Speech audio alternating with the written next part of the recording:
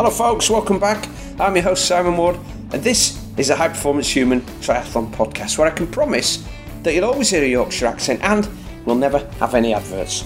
We chat with our guests about peak performance, fitness, health, nutrition, recovery, longevity, relationships and happiness, because it doesn't matter whether you want to finish your first sprint triathlon, set a PB at your next race, or just keep turning up until you're in your 70s. Each of these elements has huge significance. In fact, they're all principles that underpin our SWAT community. We have almost 150 like-minded members, and if you join, you'll be able to access winter training and summer racing plans for all types of race, with a variety of weekly training volumes catering for all levels of experience, right from beginners through to the seasoned athletes qualifying for Great Britain age group vests. If you're interested in joining us for the 2023 season, please check out the very obvious link in the show notes below. Now, today's guest is Garron Moseley, an elite age group triathlete.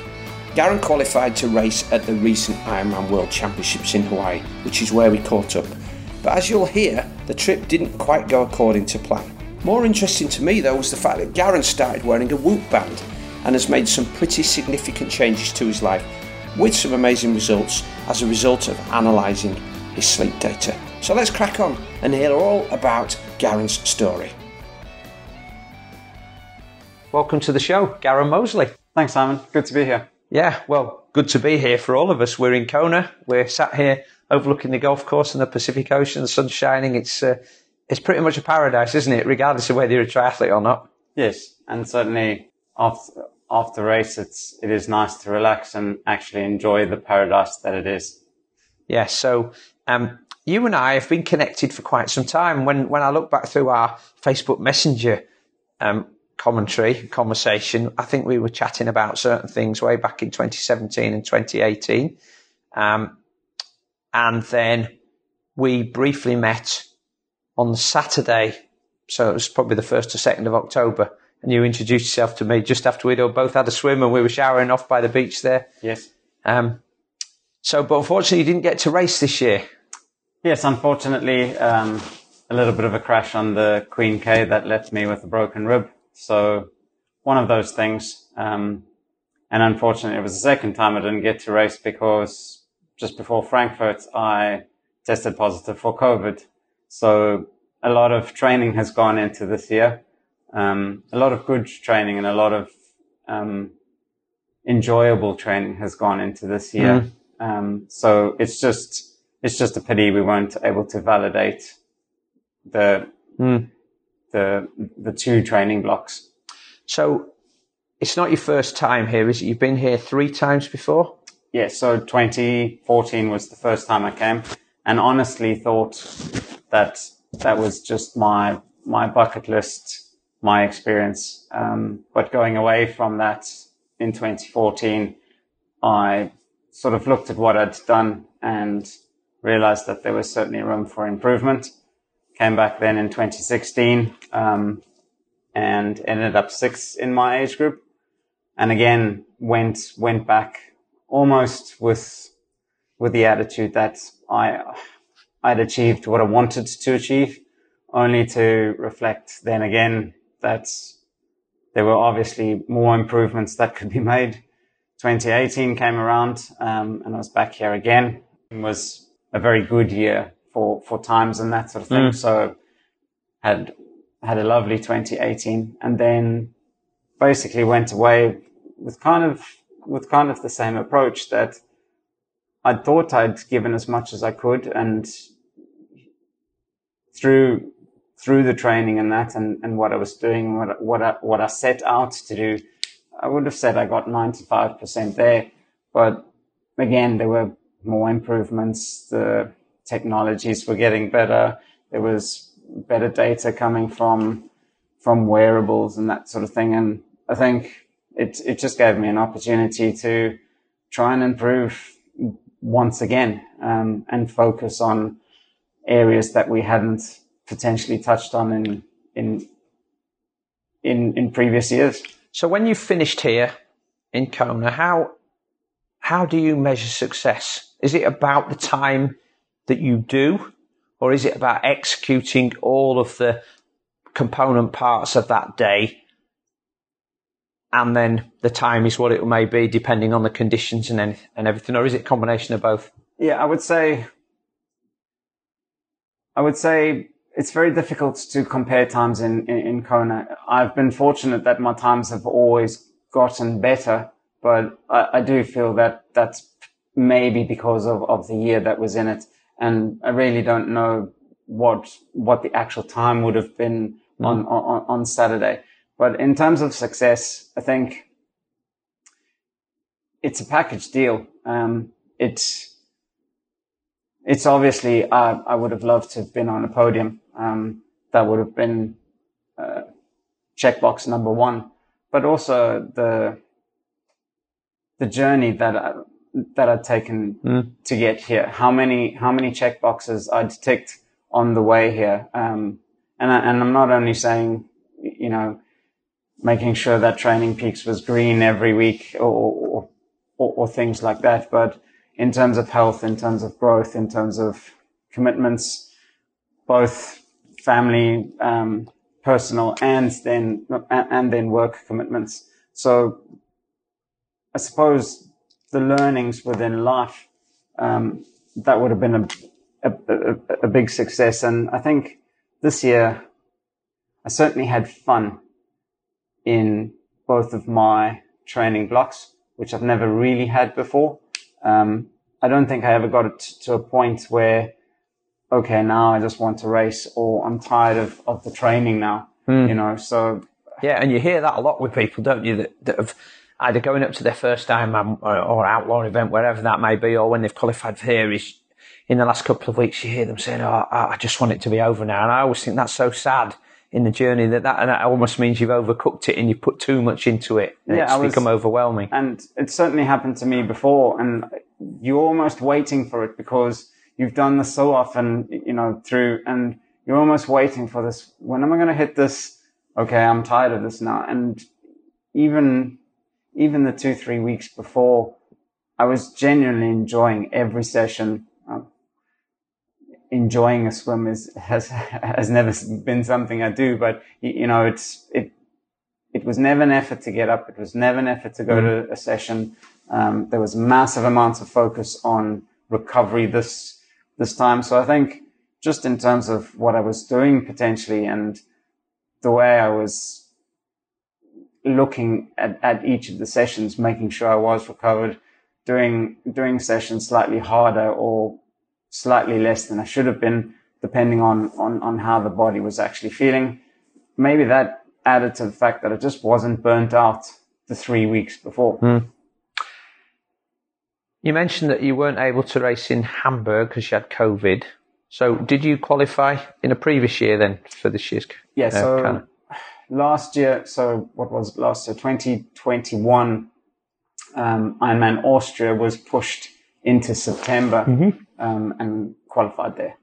Great race, Ironman Austria. I think it's probably my favourite. Yeah, certainly. I've done it twice, and I've done 18 others around the world, and Ironman Austria still has to be it's the most fun you can have on a bike. I just absolutely love the Austrian bike course. I would say my favourite before that was Ironman Canada when it was in Penticton. Then they moved it to Worcester for a few years. So it makes me happy that they've gone back there now. So now that that's back on the calendar, I'd have to say it was a toss up between those two. So it's very similar type of layout. The town's at the end of the lake. The ride is at one side of the lake and over. There's a lot more climbing in Canada, but the descents are pretty fast. Yeah, and the run is down by the side of the lake. Yeah, I've been fortunate to do the 70.3 in Mont Tremblant. And that is also sort of a town in a lake, small town in a lake. And then you ride out on what I like to call a fair bike course. It's undulating. It's not tremendously fast, but you can have fun on it. Just explain, to give a bit of context to you not racing, just explain to us the accident if you can, because this wasn't a decision where you made it, my Achilles is a little sore or my knee hurts, so I'm not feeling so good and I don't think I'm going to go. You you were pretty much ruled out of this on a sort of serious injury basis. Weren't you? Too serious to consider racing? Yeah, so we were 7 days out. It was an easy 3-hour ride. I think, looking back, my heart rate was at about 98 when I actually came off the bike. So we were just cruising. It was one of those freak accidents. There was a vehicle on the side of the road who was picking up somebody who had punctured. In all fairness to them, they'd left me enough space where I didn't have to go out onto the road. As I moved over, though, a truck basically came past. But he wasn't over the line either. So he was on his part of the carriageway. You were on yours. Yeah, like complete freak accident. He sort of sucked me in. I overcorrected because I got a fright. Ended up going over the handlebars at around about 45 kilometers an hour and bounced on my back, and broke a rib. Yeah. Plus you don't look to have got too much, gravel rash there. Not too much road rash, really just on my back and my shoulders. Yeah. The airline has already asked for a fit to fly. And I've kind of said, well, no one will know the difference. There's no facial scars or anything like that. So I was exceptionally lucky. The vehicle that I was trying to pass out on the side of the road, I ended up missing him by about a meter. So it could have ended a whole lot worse. And if it's one rib, my two teammates behind me, one of them actually had to swerve into the road to miss me. So again, things could have ended up a whole lot worse. So it was an unfortunate freak accident. So there you are. It's an unfortunate freak accident, and you seem to have a very balanced and sort of gracious perspective on it. Could have been much worse. However, 6 days out from the race, you're now having to contemplate quite seriously the fact that you aren't going to be able to take part in the event. And it's always expensive to get to Kona, but it's a lot more expensive this year, and you've already not been able to race in Hamburg. How does that affect your mind? And how are you feeling now about the whole thing? Are you still able to sort of see the big picture, or was there some element of sort of kicking the toys around the lounge and throwing things out the window? I'd like to think I was fairly calm. Obviously, there was disappointment. It is a massive financial cost for any age grouper to come to Kona. I'd made the decision that I would come 3 weeks prior to the race so that I could acclimatize properly and that sort of thing. I had 2 other teammates that were still going to race. I think my mind was taken off that by just trying to support them. And I genuinely felt happy and content that I'd put in an effort that would have given me a solid race performance. And yes, I didn't get to validate that, but this year's journey, as I say, has been a fun journey. It's been a learning journey. I've opened my mind to a whole lot more things in terms of going to the gym, stretching, and I think I closed that all off because I'd learned how to qualify for Kona. I'd learned how to race Kona, and it was almost being safe. And I was having so much fun learning this year. And if I take anything away from it, other than actually validating the race, I've had a great year. I know I haven't raced anything, but I still think I've had a great year. And taking that forward into whatever we end up doing after this, what we do next year, what we do into the future, it's been a great learning experience. I mean, that's a remarkably pragmatic approach, and no doubt you will build, and I guess you have from the disappointment with Hamburg as well. That's 2 within a few months. You know, you build an awful lot of resilience for life, don't you? Because life has disappointments, whatever you're doing, and some of them are things you can't control, but you still have to deal with them. And that, I think, demonstrates the mark of a person is how they handle those, and then how they move forward and use that to sort of make themselves a stronger person. Yeah, but it's with everything. Yeah, I mean, and one of the things that triathlon has taught me is how to manage other areas in my life, time-wise, commitment-wise, structure-wise, how I approach bringing new things into even the company, into my life, and that, you know, I'm willing to give something the time. I don't believe anyone can say nutrition or a change in nutrition is going to work after 2 weekends. You know, I have learned it's a 3 to 6 month process where you actually have to look at the data. You really have to know why you felt good on that particular Saturday ride. Was it the fact that I just got to bed earlier? Was it the fact that I haven't had a glass of wine for the whole week? You know, you have to start juggling all the variables before you can kind of say, well, it was those new gels I threw. And I think everything takes time. And if you can appreciate that, then you've learned something from it. Yeah, that's a sort of a hugely mindful approach to take through life. Now, let's circle round then and talk about all of these life changes that you've mentioned a couple of times already. On your wrist, I see that you're wearing a Whoop. Actually, that was one of the things that I noticed when we met by the beach on the Saturday. And I'm a big fan of Whoop. I'm not wearing mine now, actually. I'm giving it a break for a few months, but I've been using it for probably 5.5 years now. So since they first came out, through several iterations where the data's got better. And I've had conversations with people that have used them. I've recommended them to quite a few clients and athletes that are within our group. And I'm really interested to explore how that's helped you, because Whoop really is, most people think it's a sleep tracker, and most people, to start with, including myself, focus on the day-to-day results. And as you get used to it, you learn that actually they're less important than the general trends and the behavioural changes. So you say you've learned a lot this year. So, yeah, let's start getting into the weeds about what that's really taught you and what you have learned. So I probably got it early January of this year, when I was doing a lot of run training for the Manchester Marathon. We did an event I did participate in this year. And the data looked fairly consistent, and I understood it would start building data. And what data were you mostly focused on to start with then? HRV? So yes, I'd tracked HRV previously through, I think it was Core Sense.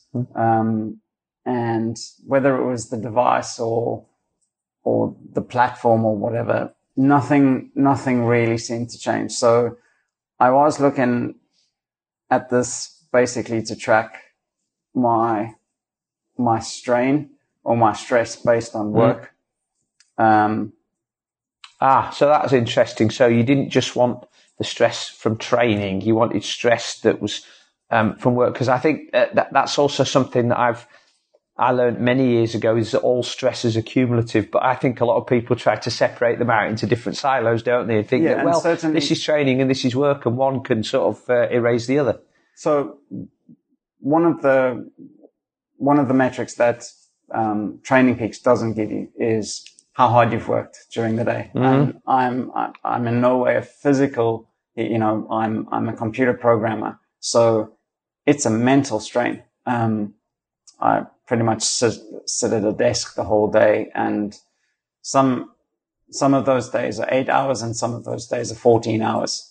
And I needed some way to understand the strain that was adding to my actual day. It's very easy to say, well, a run session added 60 TSS, or, a swim session added 45, and those numbers. But there was all this additional strain.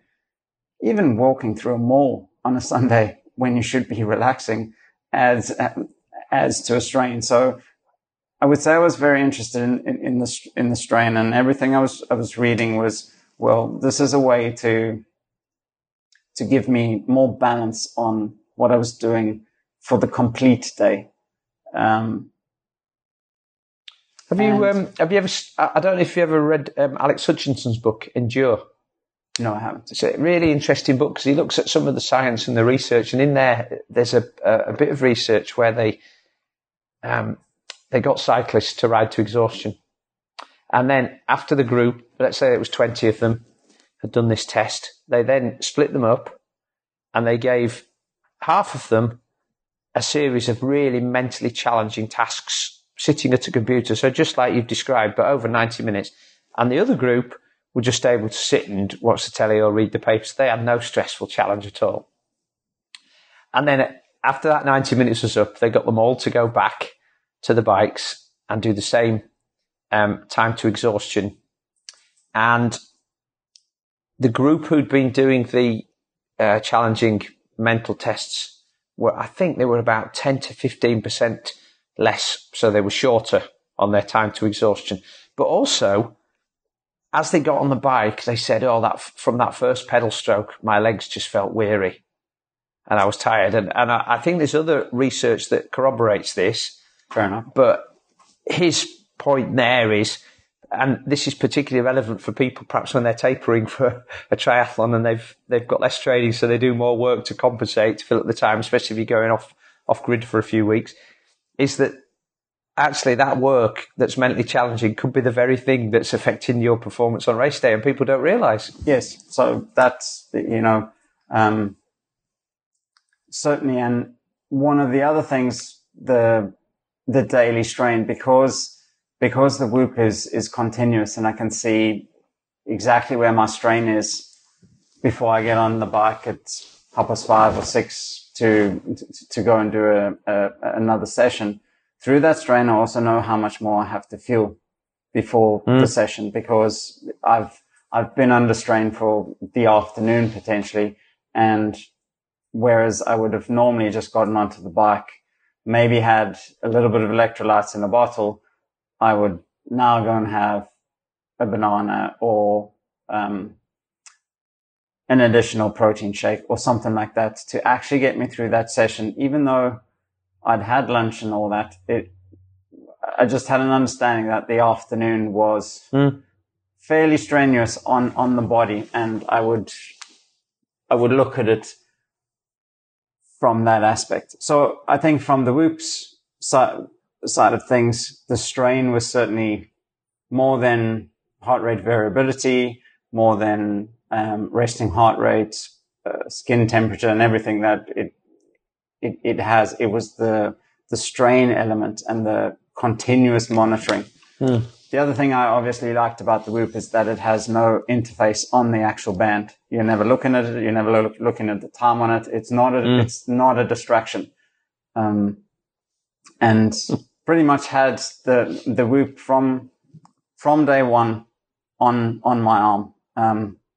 And I woke up in the hospital 6 days ago, and the Whoop was gone. And I thought so if you have a look, I've got a little bit of road rash. Oh yeah. So it's obviously dug in as you've landed. I actually thought I'd ripped the Whoop off, and all I wanted to be able to do was to be able to go back and look at the strain that the accident had actually put it on. Yeah. So one of the guys picked the Whoop up at the actual crash. Oh, so it did come off. Oh, it did come off. Right. Okay. And he gave it back to me the next day, put it straight on so that I had the data on how quickly the body was going to recover and how much inflammation and stress and strain the actual accident had put on that. So yeah, it's become something I use all the time. So what have you found then about what's your HRV been like since that impact? Because I think, again, and like you do, we mix amongst cyclists, and there are people that we know crashing all the time, and often they're just tumbling off, and particularly if it's in the winter, they're not getting any gravel rash, they're just a bit beat up and they're bruised. Yeah. But it's an impact on all of your vital organs when you land generally.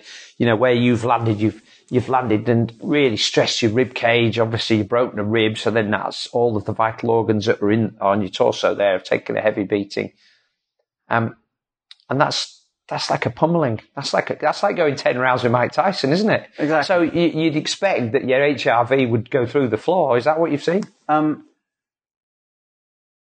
Yes and no. So I think the drugs they had me on okay, prevented the HRV from crashing. So if I can go back to earlier in the year, I was basically training day in, day out, getting results, recovering well.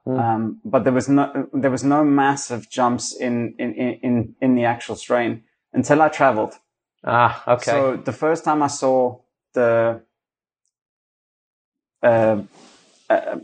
major decrease in the heart rate variability was when I traveled, and the app that morning gave me an alert that my HRV was, let's call it 25% less than what the normal range was. Is that a long haul flight?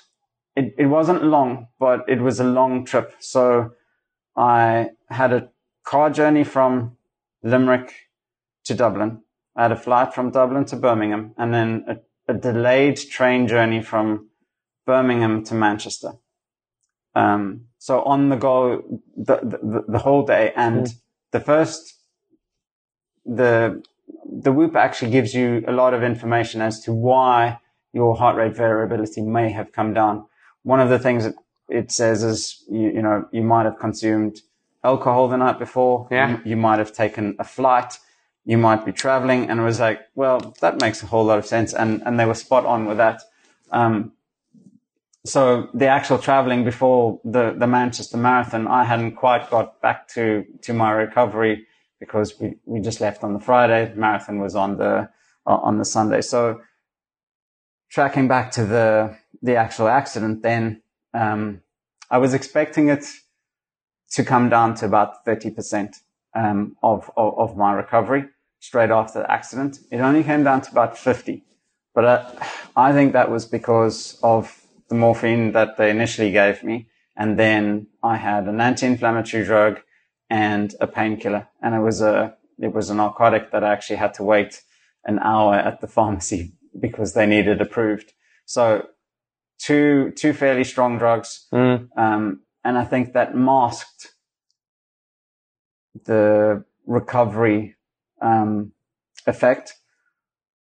I don't like taking tablets, so I came off them fairly quickly. So it was day 3 by the time I stopped the painkiller, and day 4 then that I stopped the anti-inflammatory. It's always a really difficult one, that, isn't it, though? Because if without that, you're probably not getting any sleep. So then it's what's the worst of those two bad situations? Not getting any sleep or taking painkillers. But as soon as I did that, the recovery came down to more what I was expecting. Okay. So for 3 days, it was 23, 25, and 24 again. So that's the type of data I was looking at, and realized that, well, maybe it was the drugs just masking the initial.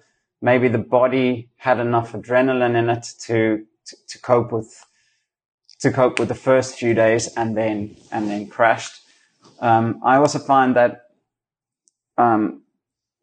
anytime I've had downtime, the recovery does lag potentially over 1 or 2 days, but that's sort of the insights of the data I've had.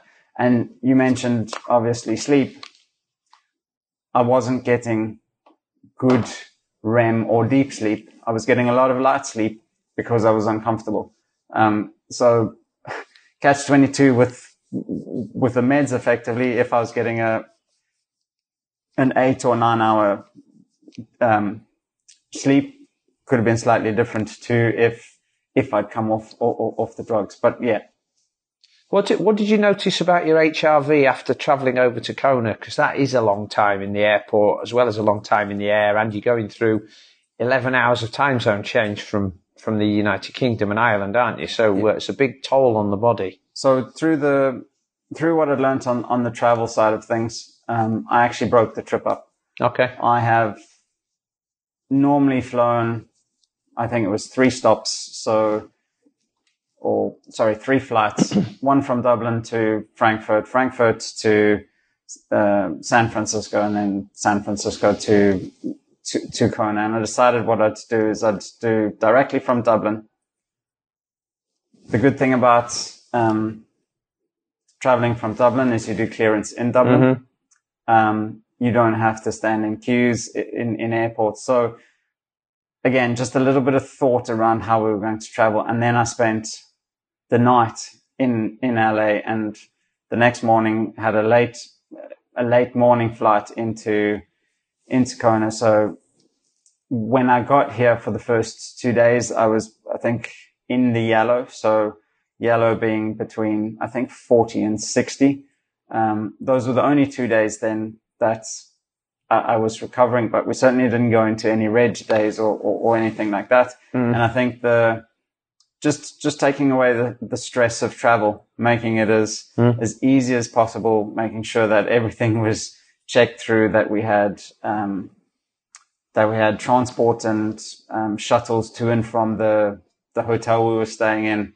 It just made the whole travel a whole lot easier. So there's a couple of things there. I mean, we did the same this time. We stopped in LA and had a night there, and we made a conscious effort to try and rework our eating times, so that when we got off the plane, we'd get into the local California sort of evening meal time as soon as possible and get to bed, so that then you sort of keep trying to keep in rhythm with your circadian clocks. And then we tried to do the same when we got to Kona. And that seems to have worked a lot better than just going for it. It's pretty much traveling from the UK and Ireland. It's pretty much 24 hours on the go, isn't it? From when you leave your own home to when you get to your accommodation over here. And that's a long time without any proper sleep. But that whole thing about traveling, I remember working with some under 23 GB athletes that had to go from Loughborough to East Midlands, so only a short journey, and then fly over to Amsterdam, I think. So again, a short flight, and then get a vehicle and drive to somewhere in Holland, to Halton, I think it was, to do an under 23 race. But when you piece all of those bits of travel together, and the bits of waiting in between, and the sort of schlepping around with your equipment and your bike bag and everything, it was quite a long travel day. And they'd gone the day before this race, and none of them raced very well. And they'd been racing and training really well going up to that. And we could only conclude that it was the toll of the travelling.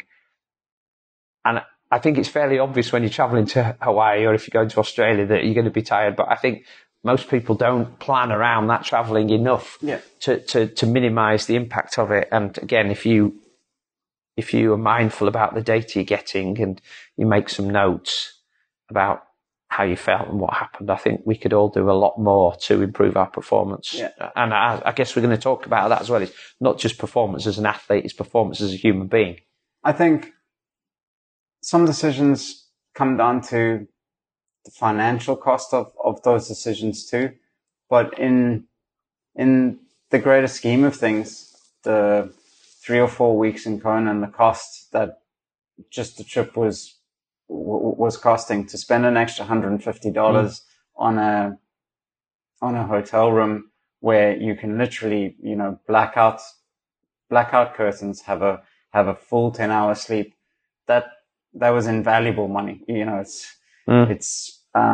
Well, you would spend, in fairness, if you'd got to Kona a day early, you'd have spent that £150 on accommodation over here. So that actually, all you're doing is moving your credit card bill from one state to another, aren't you? Really, you're not saving any money. But I do take your point. Is some people might not have the holiday time, and they have to fit things in, and they've got other considerations. Correct, yeah. But I think if you do have the capacity to plan those things out a bit more, I mean, given an unlimited budget, we'd all be flying private and, taking the time at lots of places, wouldn't we? Sleeping on the plane. Sleeping on the plane, yeah.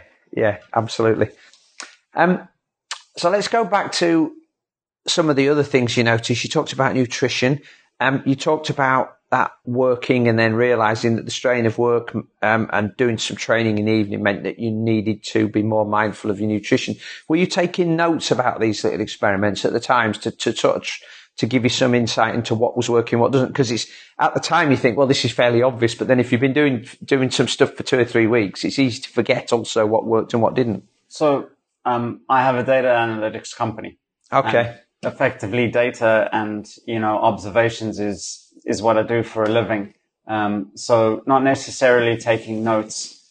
I think we can also get too into the really fine detail if we start taking notes, rather than, you mentioned that at the beginning, starting to look at trends over time. What happened last night is not necessarily relevant unless you've looked at potentially the whole week. If there was a particular spike or something like that, I would be looking back, but it's the trend. I want to see an entire week of green. I'm not too concerned if there's small differences in my resting heart rate or whatever. It's that the trend is good, and if there is a spike or whatever, tomorrow it's back to normal. And I think it's just being mindful and being,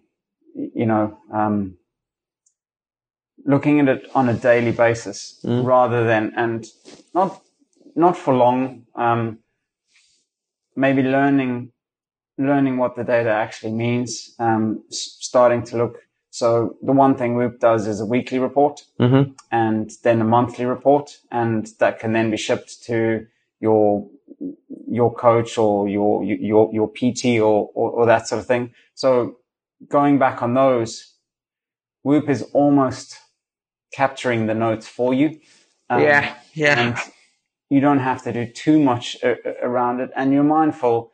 Again, I can tell you pretty much without taking any notes where the spikes have been this year, like before Manchester Marathon, like after Manchester Marathon, put in a good performance there. And then it did take a few days to recover. But after Manchester Marathon, we all popped out to a pub too and had 3 or 4 beers. So, there's that aspect to it. There's an interesting conundrum as well, isn't it? Because we know that alcohol has an adverse impact, particularly if you had 3 or 4 beers, maybe 1 or 2. And also, now I've done a couple of podcasts with people, and it seems that different types of alcohol, whether it's whiskey or gin, so spirits or red wine, white wine versus beer, they have different effects, and they also have different effects on different people. So it's understanding how that plays out for you. But certainly, for a few beers after a marathon, you probably then didn't sleep very well. That's going to have an adverse impact. But then there's the sociable aspect of being with your mates and hanging out and relaxing. And we need to, I think, accept that those things are probably good for us. So again, it's a bit of a balance, isn't it? It's getting those things right and understanding what works for you. And it is, again, was invited out pretty much on marathon day. We're going for something to eat. Had no plans whatsoever of sitting down and, having 3 or 4 pints. But it is what it is, and it became a sociable evening, and you don't want to be the one getting up and kind of saying, well, tomorrow I've got to catch a plane, I'm going to be tired, etc., etc. And we all know, yes, I would have loved to have recovered a lot faster, but there is that social aspect. We're age groupers. What impact did you notice that COVID had on your performances? And did you notice that you needed an extended period of rehabilitation afterwards? Because I've been talking to some people out here who've said they had it 6 months ago and still feel like they've not fully recovered. So the day I tested positive for COVID, I had no symptoms whatsoever. And the Whoop was basically saying the same. The following morning, I'd had probably the worst night with a fever or chills and aches and pains for as long as I can remember. That next morning, I was down to about 19% recovery. So it gave me an immediate, you're definitely under a lot of pressure.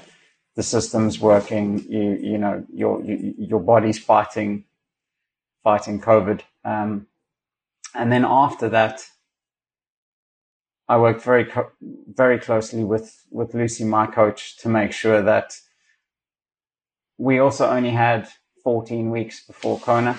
I got a big fright because we didn't know how long it would take to actually recover from COVID. Lucy had it. It took her about 5 weeks, and she played around with a whole lot of my sessions to make sure that she maintained really low heart rate training. I was ready to go. She wanted 1 more week. She got 1 more week. But all of that's in the back of your mind too. Again, Kona's coming up. So she managed it particularly well. And every morning I would send her a screenshot of where we are with the Whoop. And that's where she decided. I thought I was ready to go. The Whoop was saying, yes, you can add a little bit more strain. And she through experience and her coaching experience and what she'd seen with other athletes, she dialed it back 1 more week, which was perfect. And we built on that, and it was certainly not a week lost. I think it put us in a much better position for the upcoming weeks. You mentioned those weekly and monthly reports that you get from Whoop. What I particularly like is if you do that little diary where you have to tick all those boxes, you know, did you drink alcohol last night? Did you have sex? Did you sleep in the same bed? You know, did you do this? Did you do that? And then what it does after time, it builds up a picture, and it starts giving you, on 65% of the occasions where you didn't drink alcohol, you had better REM sleep. And you start thinking, well, that's it. On 2/3 of the times when I didn't have any alcohol. Yeah. And then there's that time when, and this is the thing I find most infuriating, and I've spoken to people who use the Oura Ring and the Whoop, and they've had similar, is when you think that you've had a poor night's sleep, when you don't really feel like you're asleep, when you can remember a few things, when you toss and turn, when you maybe get up to go to the loo 2 or 3 times. And it says, yeah, you've had a good night's sleep, and you've got lots of REM sleep, and you've got a good recovery. And then there'll be other times when you think, wow, that was a great night's sleep. And it says, no, HRV in the red and only 2 minutes of REM. I'm like, how can that? I mean, have you experienced those as well? So that's an interesting one, actually, because I used to have coffee before I went to bed. I've got no problem sleeping on coffee, but I was actually getting no sleep. So I was getting light sleep, but I was not getting deep or REM sleep. And as soon as I stopped the coffee at night, that light sleep decreased, and I got more REM and, the light sleep decreased, yes, and I got more REM and deep sleep. And I haven't had a cup of coffee. The last thing before I went to bed every day of my life was to have a cup of coffee. Wow. I had no issues I thought I had no issues with sleep. And as soon as I didn't, it was an observation as, well, I'm getting awesome sleep. So, there's a couple of things there that are of interest to me. One is I have a friend who, whenever we go out for dinner, he'll have a double espresso or a large espresso, and then we'll go home, and then he'll make himself a cup of instant coffee to drink before he goes to bed. And he'll say the same. He says, no, I don't have any problems with my sleep. No, I go straight off to sleep. I did a podcast with a lady called Dr. Meeta Singh, who's from a university in Baltimore, maybe. Might have that wrong. But she's a sleep researcher and sleep expert. She was on one of the Whoop podcasts, actually. And we talked about this specific subject. And she said, our research shows that although these people, exactly what you've just described, fall asleep quickly, the quality of the sleep is poor. And that's the interference from the caffeine. But they never realise that. And so they go through their whole life thinking, well, I could always get to sleep, so therefore my sleep must be okay. But they're setting themselves up for lots of problems because, as we know about what happens when you don't get real good quality sleep, there's lots of long-term impacts. Yeah. So again, I would still be having my cup of coffee if I hadn't just paid some attention to what did I do differently last night that increased that? And those are the monthly reports, and that's that spike. The questions they ask are very subjective. Well, and you can choose which ones you can choose which ones to answer each day as well, can't you? Sometimes I actually do skip the questions because they ask me at the most inopportune time. Yeah. But that journal facility, I do like it. I have about 10 questions. And now that I know, I suppose, what those insights are from those 10 questions, I do need to start thinking around screen time and stuff like that. We don't watch television much at all. Alcohol was very easy to pick up because I wouldn't have alcohol every day of the week or even every week. You know, it would be on a social occasion. So the spikes with alcohol were fairly easy to pick up, but there are so many other things that we can be tracking: screen time, when we get off our phone and stuff like that. And you hear this from the Andrew Hubermans of the world and their ideas and studies around and sleep. So it's important. And as I said to you, all these things take time. So I'm not rushing into looking at 300 metrics or, 300 different subjective responses. It's a small set that I can manage, that I can see over a month. This is what's changed, and next month or in the next block or whatever, we'll build on that to see where we're going.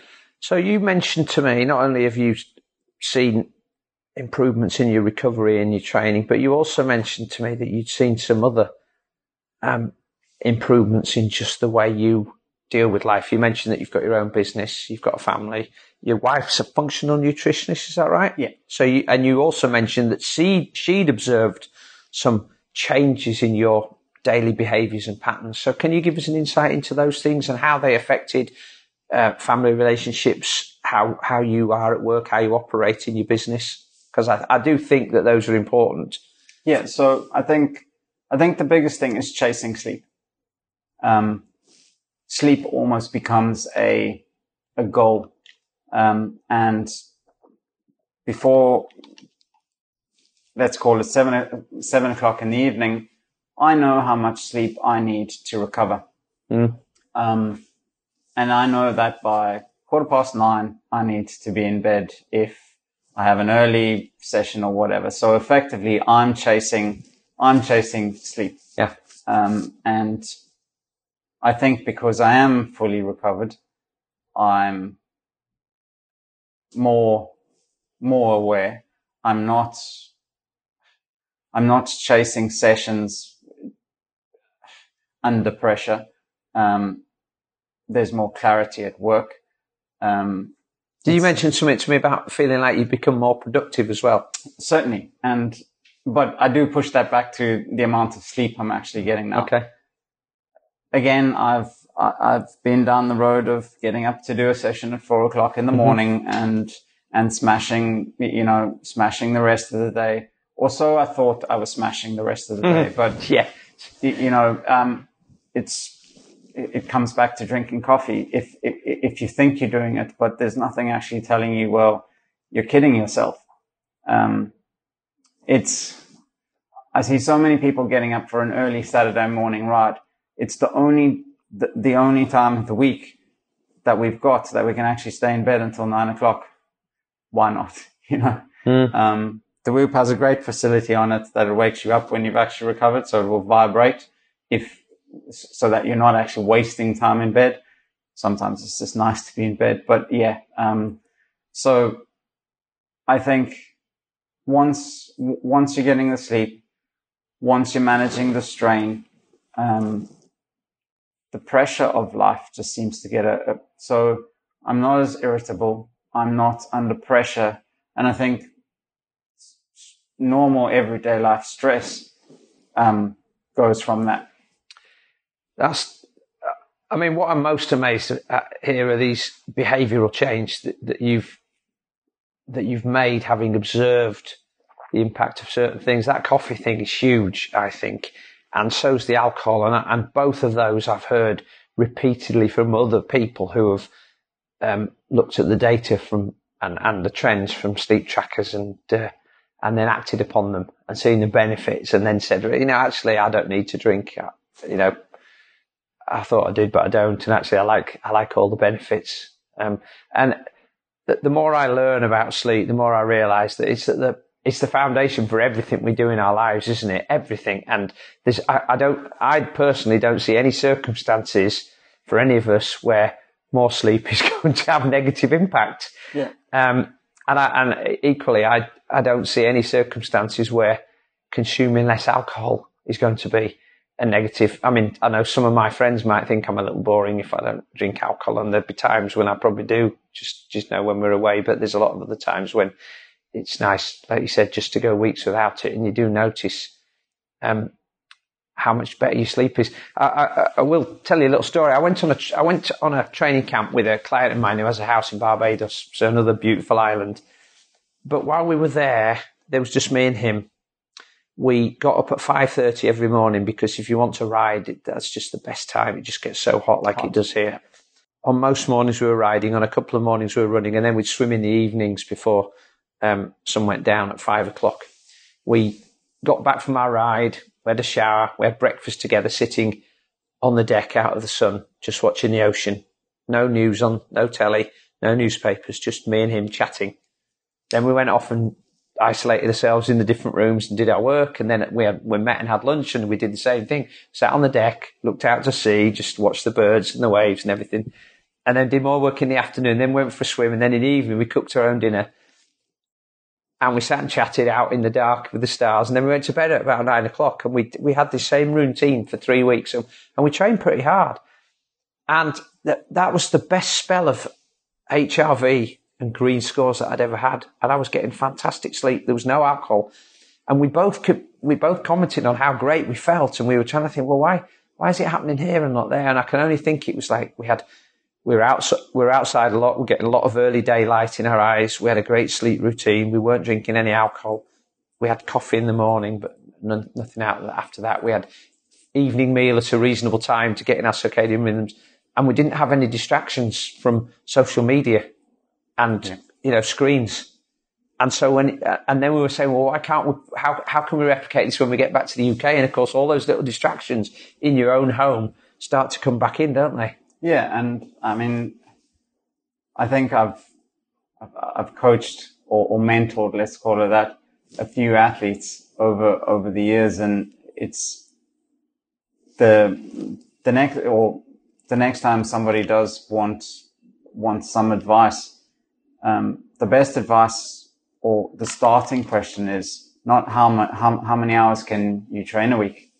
It's how can you get 8 hours sleep? Yeah. And are you going to be able to get 8 hours sleep on what you're going to do? And if people say no and they're watching 2 hours of television a night, then yes, there's a change in lifestyle. But my starting point, as I say, chasing sleep is effectively chasing 8 to 8.5 hours of sleep. And I was certainly one of the people who thought I could get away with 5.5 hours sleep. But yeah, that's again, a total shift in my thinking this year. And it's changed everything in my life. Not only my training, it's changed my business. It's changed my work. I think it's changed my personal and relationship. I'm a lot calmer.